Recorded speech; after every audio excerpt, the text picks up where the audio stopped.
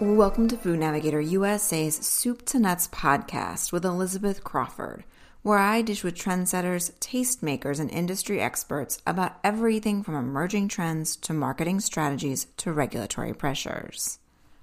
Alongside falling sales, volume, and units, plant-based meat has slid into the valley of disillusionment, also known as the trough of despair or sorrow. And while it's unclear if the category has hit bottom yet, many stakeholders are looking for a way up the other side, where the promise of full integration, success, and fulfillment waits. Not everyone will make it, and many of those who do reach the other side won't do it alone, opting to merge with other players as Tofurky did last week when Moringa Nutritional Foods acquired it. In this episode of Food Navigator USA's Soup to Nuts podcast, stakeholders from across the value chain will share what it takes for plant-based meat to pass through the lowest points of the valley of disillusionment and climb up to the informed optimism phase and eventually that new plane of success. According to Eben Bayer, co-founder and CEO of My Forest Foods, Lisa Faria, the CEO and managing partner for Stray Dog Capital, and Tali Nagustan, the CEO of the chickpea protein ingredient producer AnovaPro, the future of plant-based protein needs to be cleaner, healthier, and more accessible. So let's start by taking a look at where plant-based meat is currently. According to IRI data crunched by 210 Analytics, the $84 million in combined refrigerated and frozen plant-based meat sales sold in the 4 weeks ending December 25th were down 3% from the same time in 2021 and down 0.3% for the full calendar year, even with higher prices due to inflation helping to pad those numbers. The decline is far from universal, though, as IRI data reveals in the 6.8% year-over-year sales increase for frozen meat alternatives compared to the 13.5% decrease in refrigerated meat alternatives. But the combined effect is still pretty grim, with sales for both in the calendar year dipping 0.3% to $1.8 billion. Units, which are a bit of a better indicator now during the economic downturn, show an even more dire picture, with a startling 12.3% drop in combined fresh and frozen plant-based meat products in the 4 weeks ending December 25th over the same time in 2021, and an 8.2% drop in calendar 2022. While decidedly not good, this decline isn't all bad either, according to Eben Bayer, co-founder and CEO of My Forest Foods, which makes bacon and will soon introduce a beef jerky alternative, both made from whole-cut mycelium or gourmet mushroom. He explains why he is optimistic about the segment's slide into the trough of despair. The trough of despair. It's actually optimistic because every technology goes through this cycle. We went through this peak of euphoria. It's like a curve. Then you go down to the bottom, which is way below where it should be, which is called the trough of despair. A bunch of companies, tech-based companies, are going to go bankrupt, and then the second-generation entrants usually win the day, and it's a very typical history of innovation. So from AI, self-driving cars, VCR, computers, airplanes, you can put them all on this sort of curve.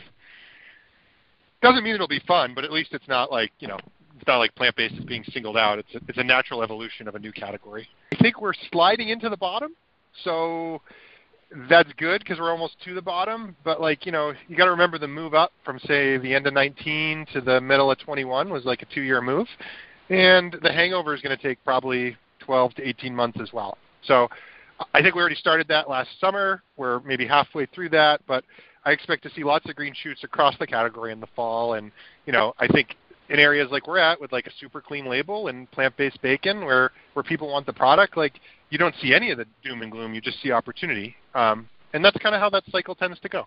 We started in one store. As you know, we've been selling out for 100 weeks straight there. Our competitive product in that store moves 2 cases a week maybe. That would be like a pork bacon. Plant-based is less. We move 15 cases a week. Right, that was our first sort of data that hey, this product might be special. We're in 34 locations now, including a bunch in Manhattan. we're not quite at the flow-through rate we get at our like hometown store there, but we're still at 2 to 3 times the next nearest competitor in terms of flow-through rate. And I really think that validates where we started 3 years ago. My Forest Foods is far from alone in its ongoing ascent despite the overall category's decline, revealing ongoing consumer interest and demand for plant-based proteins.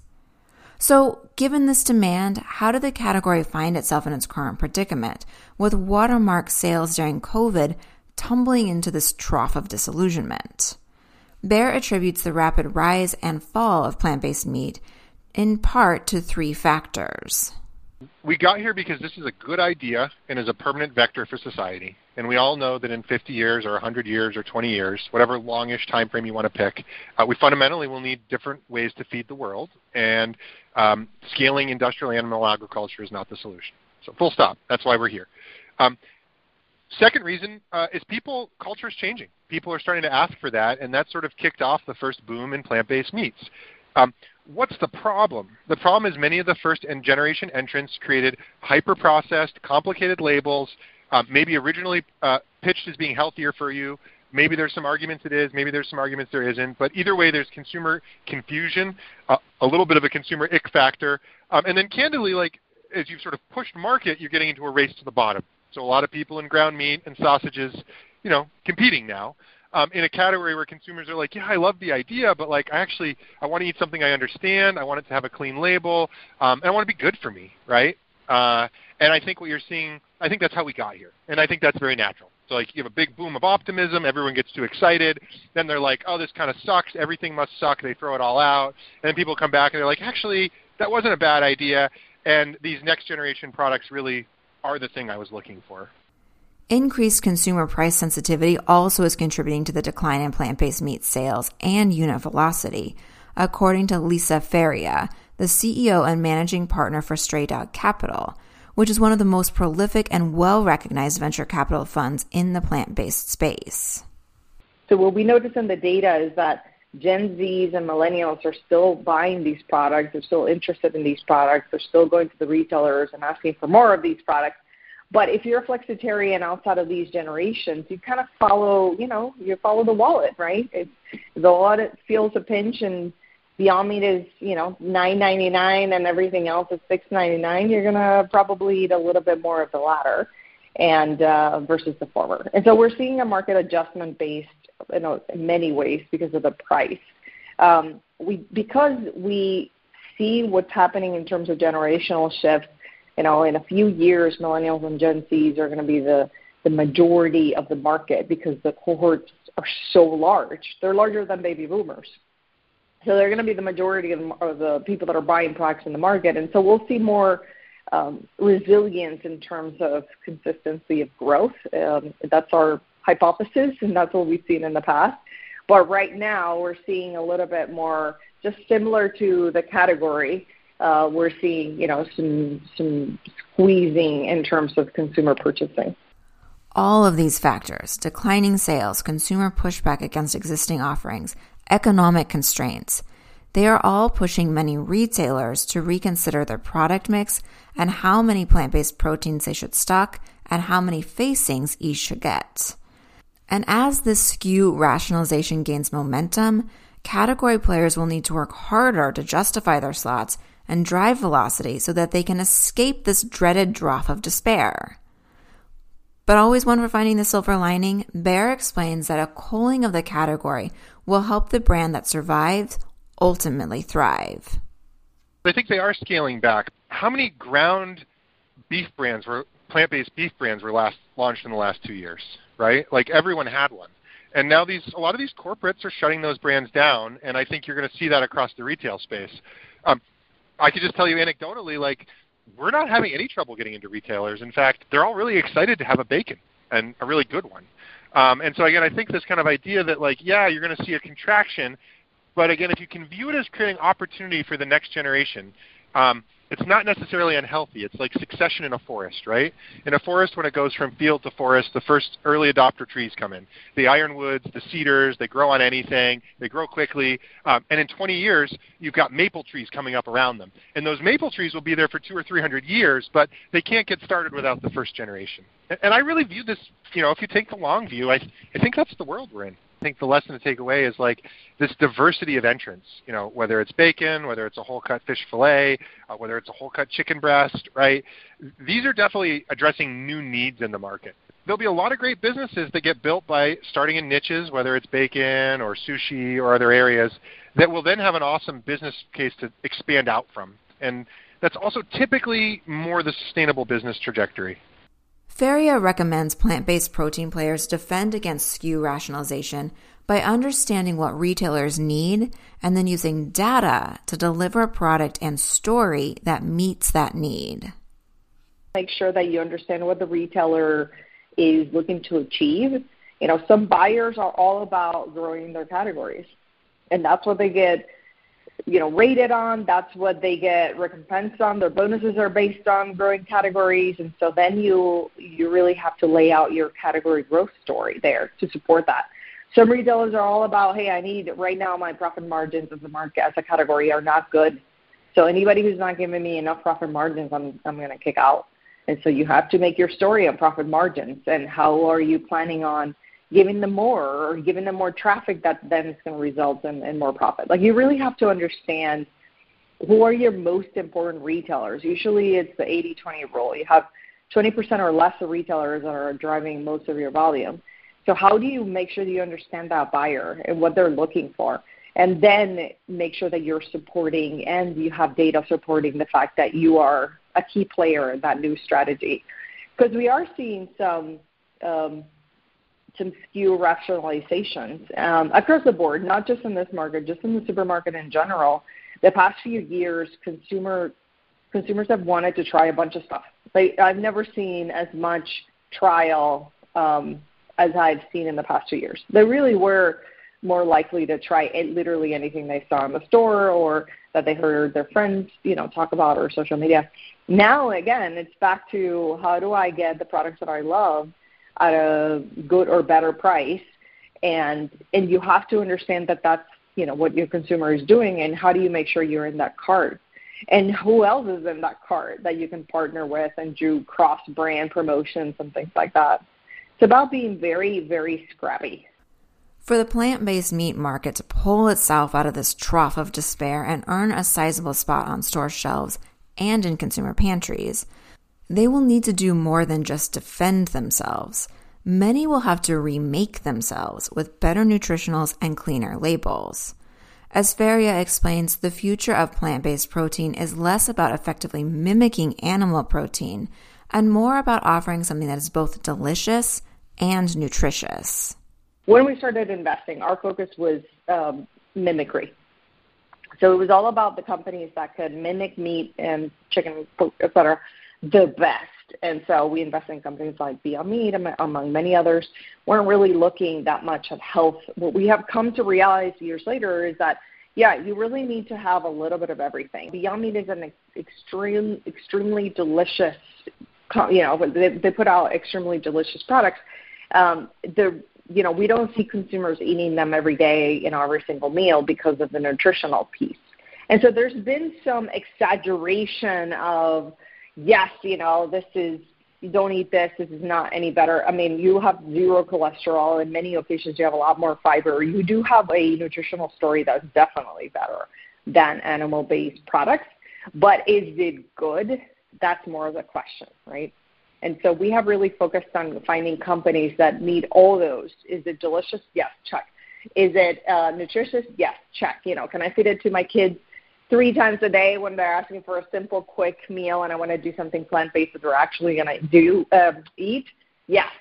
And so we have, as a fund, shifted over time. When I'm looking at that nutritional label in the back, I want to have no concerns, I want to be able to, tell my family to eat it as many times in the day as they want because there's zero health concerns there. And that's our aspiration, is to continue to find entrepreneurs and companies that deliver on that. Bear explains that many plant-based protein consumers equate healthy and better for you with clean label. I think it's really about, one, understanding everything that's written down, and two, like, there should be, like, 4 or 5 things in on that label, right? And, like, a lot of the labels have 30 things on them. So I really think it's about that. That is, there are, like, analytical ways you can determine, like, how good a food or isn't it for you, and then there's, like, an emotional connection a consumer has. And so I think when a consumer says clean label, that's kind of what they mean. So whether it says chickpeas or oyster mushroom mycelium, like, I feel like that kind of passes the litmus test. If it says methyl cellulose extract as ingredient 32, like, people get anxious, for better or worse, right? Bear added My Forest Foods' short and simple ingredient list featuring whole-caught mushroom meat and better nutritional profile compared to pork bacon are fundamental drivers helping him succeed while others flounder. For products not based on whole-caught mushroom, cleaning up labels likely will require a helping hand from ingredient suppliers, notes Tali Nagushtan, the CEO and the chickpea protein ingredient producer, InnovaPro. The ingredient space is like the enabler for the CPGs to become more innovative, meaning all those companies that are doing meat substitutes or dairy alternatives or egg replacement, they wouldn't be able to be considered innovative if they use the same ingredients, the same methodologies, the same processes as they did in the past. So they must have collaboration with ingredients company and new processes and technologies and new machineries and so on that will enable them to become the new, let's say, tech or the new food of the future. And I think that this synergy between the plant-based ingredients and the consumer-facing new brands that are developing new kinds of food is something that has to go together. This is the offering is so much connected, you cannot take them apart. InnovaPro is helping to lead the way with its lineup of novel chickpea protein-based ingredients that work across plant-based categories, including meat, dairy, and egg alternatives. InnovaPro had developed a platform based on its chickpea protein extraction technology. And our flagship product is, of course, the CP Pro 70, which is a 70% chickpea protein. And based on our chickpea protein, we are now developing solutions or systems that can help both the dairy alternative companies, meat analog companies, and egg replacement companies. We had developed a system, it's like a mixture powder with several ingredients that mimics the functionality of an egg white. So for the patisserie kind of business, bakery, specialty bakery products, this egg replacement is functioning like an egg white without the egg. And the meringue, for example, that I know that meringue is more like a European word, but it is heavily used in Europe. And the meringue that is based on our CP foam, you can never tell the difference from a meringue that is based on an egg white. And there is, as you said, a lot of issues with eggs, and even companies that, always relied on the supplies of egg powders are now having their concerns, and they want something that really gives them the functionality, but without the fear that something will get wrong in the supply chain. Existing plant-based meat brands that made their names by focusing first on taste still have a positive nutrition to tell, but Faria says they need to be actively engaged in the ongoing discourse about health and share how their products are positively contributing. So it's really about how do you make sure that the only thing that people are listening to or hearing is not, oh, this category has a lot of fat, or, some products in this category has a lot of fat, or, stuff like that, right? It's making sure that you're really communicating that story of like, hey, cholesterol, remember that horrible thing? We have 0 of it. Make sure that you are communicating your traits correctly, because there's a lot of fear-mongering out there and so much conflicting data. Plant-based protein brands that emerge from the trough of despair also will need to tackle their price point, a challenge that has plagued the space from day one, but which companies likely cannot solve by themselves. Faria explains many players in the space have dramatically lowered their prices as they've scaled, and some have even achieved price parity. But few consumers see this because many retailers treat these products as margin drivers rather than loss leaders. What we have seen in the past is also that in the situations where the company has been able to achieve lower prices or price parity, the retailers won't carry it all the way through. They will just absorb it as extra margins because they see these categories as profit accretive. There's been this this common knowledge, I guess, over the years that cow's milk is a loss leader. They make 0 money on cow's milk, or very, very, very little. And the reason that they're okay with that is because it brings people into the store.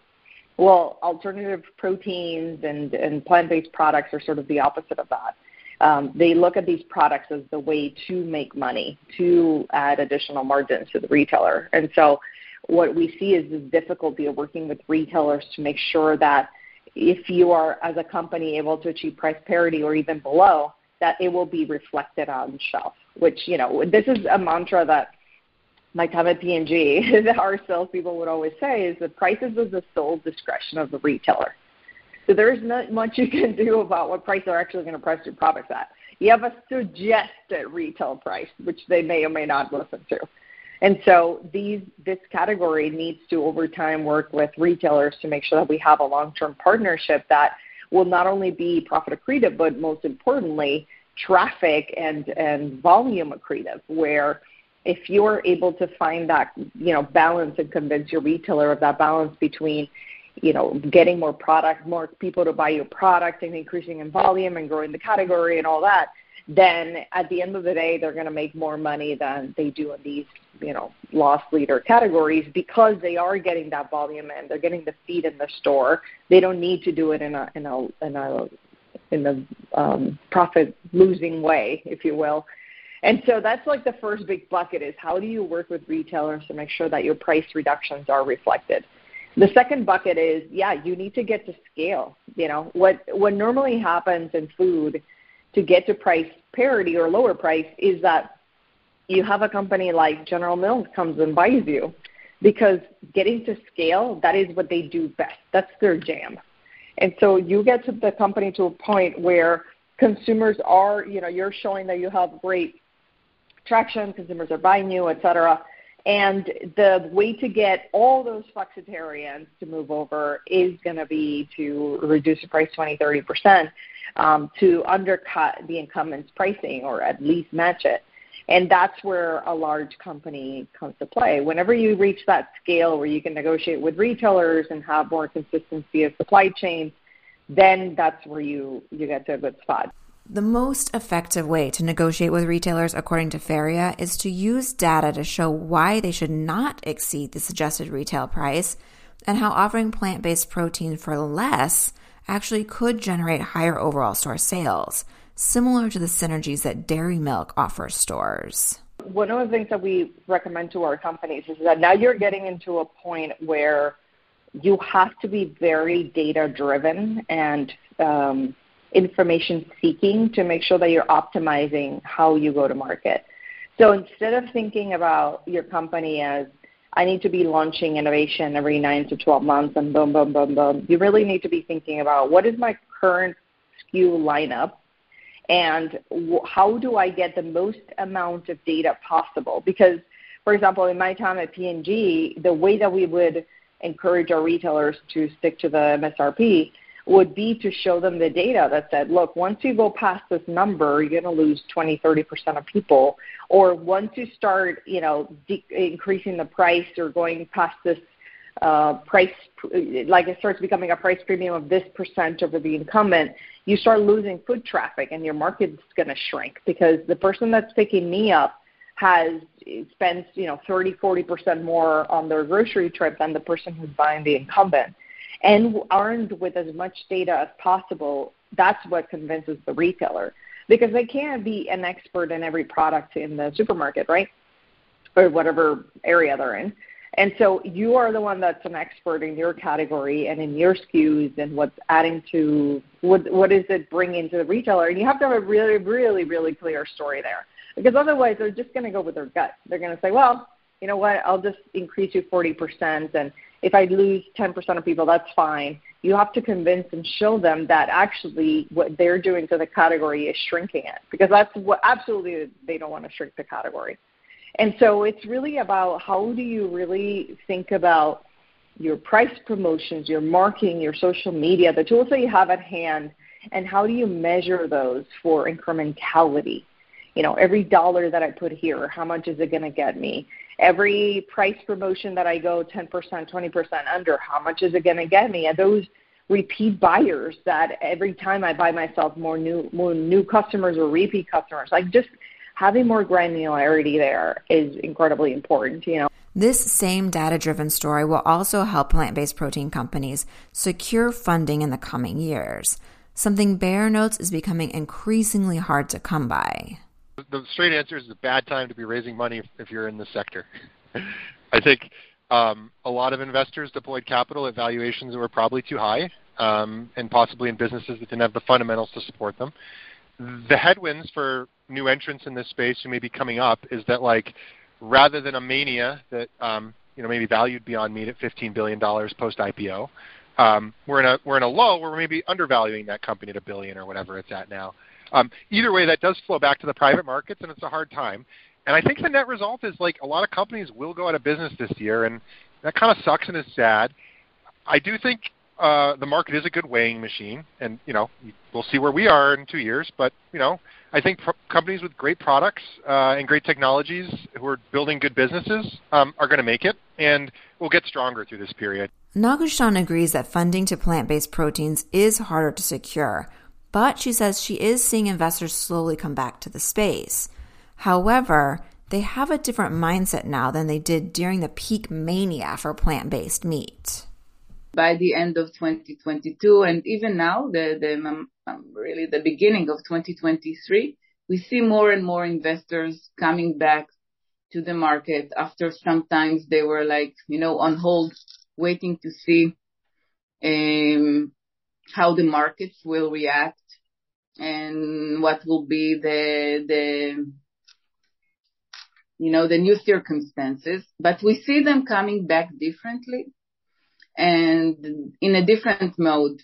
Like, they're becoming more strict and demanding enhanced due diligence processes. They look more on the short-term traction, and they look for companies that are income generating, and they have a clear path to profitability.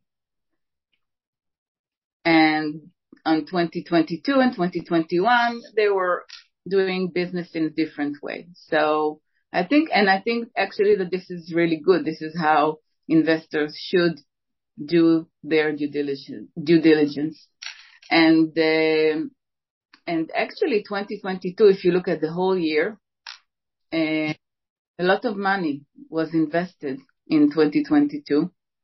And we believe that in 2023, it's going to grow as well.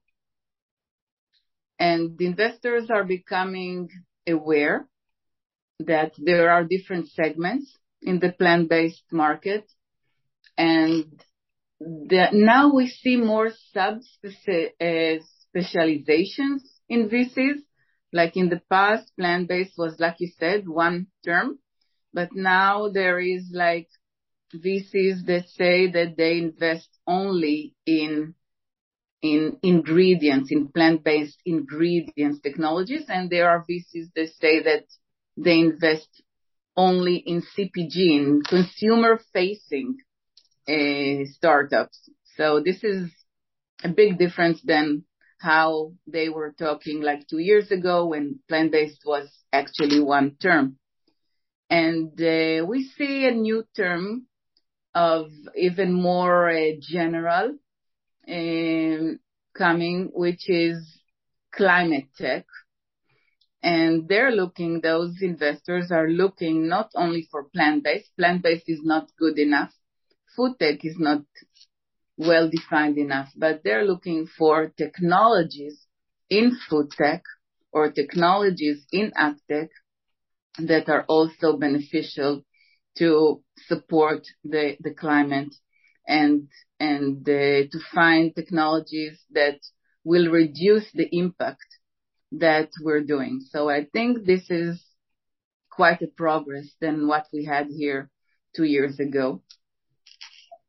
And more and new players are entering the plant-based party.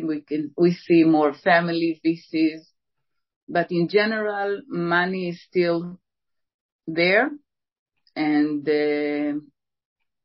we see real growth in 2022 in investment in plant-based than in 2021. As more investors return to the plant-based protein space and players address the problems that sent their category plummeting into the trough of despair, they will eventually emerge on the other side, which Ber says won't look as great as the peak, but it'll also still be great with plant-based re-emerging as a dominant portion of the general population's diet.